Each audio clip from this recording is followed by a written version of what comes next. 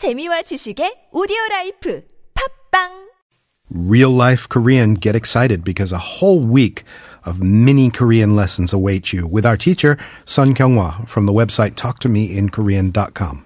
Hi, Kyunghwa. Hi, Kurt. Monday, every loyal listener knows by now, is Idiom Day. Yes. What's our idiom? Today's proverb that I would like to introduce is 친구 따라 강남 간다. I'm following my friends to Gangnam. Yes. All right. 친구 means friend, and the root form of 따라, which is 따르다, means to follow. So 친구 따라 강남 간다 literally means one goes to Gangnam following one's friend. So, Okay. yeah, basically it describes a person does something just because their friend did it. Ah, all right. Gangnam's a good thing. I mean, going to Gangnam's a good thing. But the sense, the nuance is that you're just a follower. Right. But the Gangnam here doesn't refer to the area we call Gangnam nowadays. Oh, really? Yeah. It's not the Gangnam as in Gangnam style. The Gang in Gangnam means river and Nam means south. So Gangnam just has the meaning of south of the river. So any area that's south of a river can be called Gangnam. Today we call the area that's south of the Han River Gangnam. But because it's only been about 50 years since the current Gangnam district started to be called Gangnam, the Gangnam in this old expression refers to the south of a different river, the Yangtze River, the Yangtze-gang in China. Wow. Okay. So this is much older, this expression, than glitzy, cool Gangnam. And it doesn't even refer to our Hangang River. It's a whole different river. That's right. That's interesting. Give me some senses of how Koreans would use this.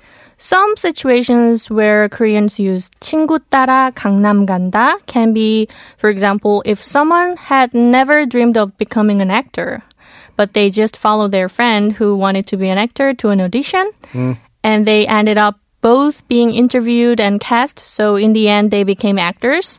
It's a 친구 따라 강남 간다 kind of situation. Yes. It's not necessarily pejorative then. To me, initially it sounded like, in English you can say, hey, if that person jumped off a bridge, would you do it too? Oh my God. You know what I mean? As if, just because that other person does it, does that mean you have to do it? That's not the sense here. It's just sort of, we happened to do it together. I followed that person into whatever. That's right. So, for example, if you're not interested in photography at all, but your close friend loves taking pictures and buying good cameras, so you eventually got into photography as well and started buying good cameras as well, you might say, 친구 따라 강남 간다더니. It's like they say, I'm into photography as well, like that. You don't have to know this, but I mean, the reference to the original river, the Yangtze River in China, what's the connection there? I mean, what did it mean to go south of the Yangtze back in the day? Just a random place. It doesn't need to be a friend. Whenever someone follows what others are doing, we describe it as 친구 따라 강남 간다. So in other words, 따라 is the main focus of this expression rather than 친구 or 강남.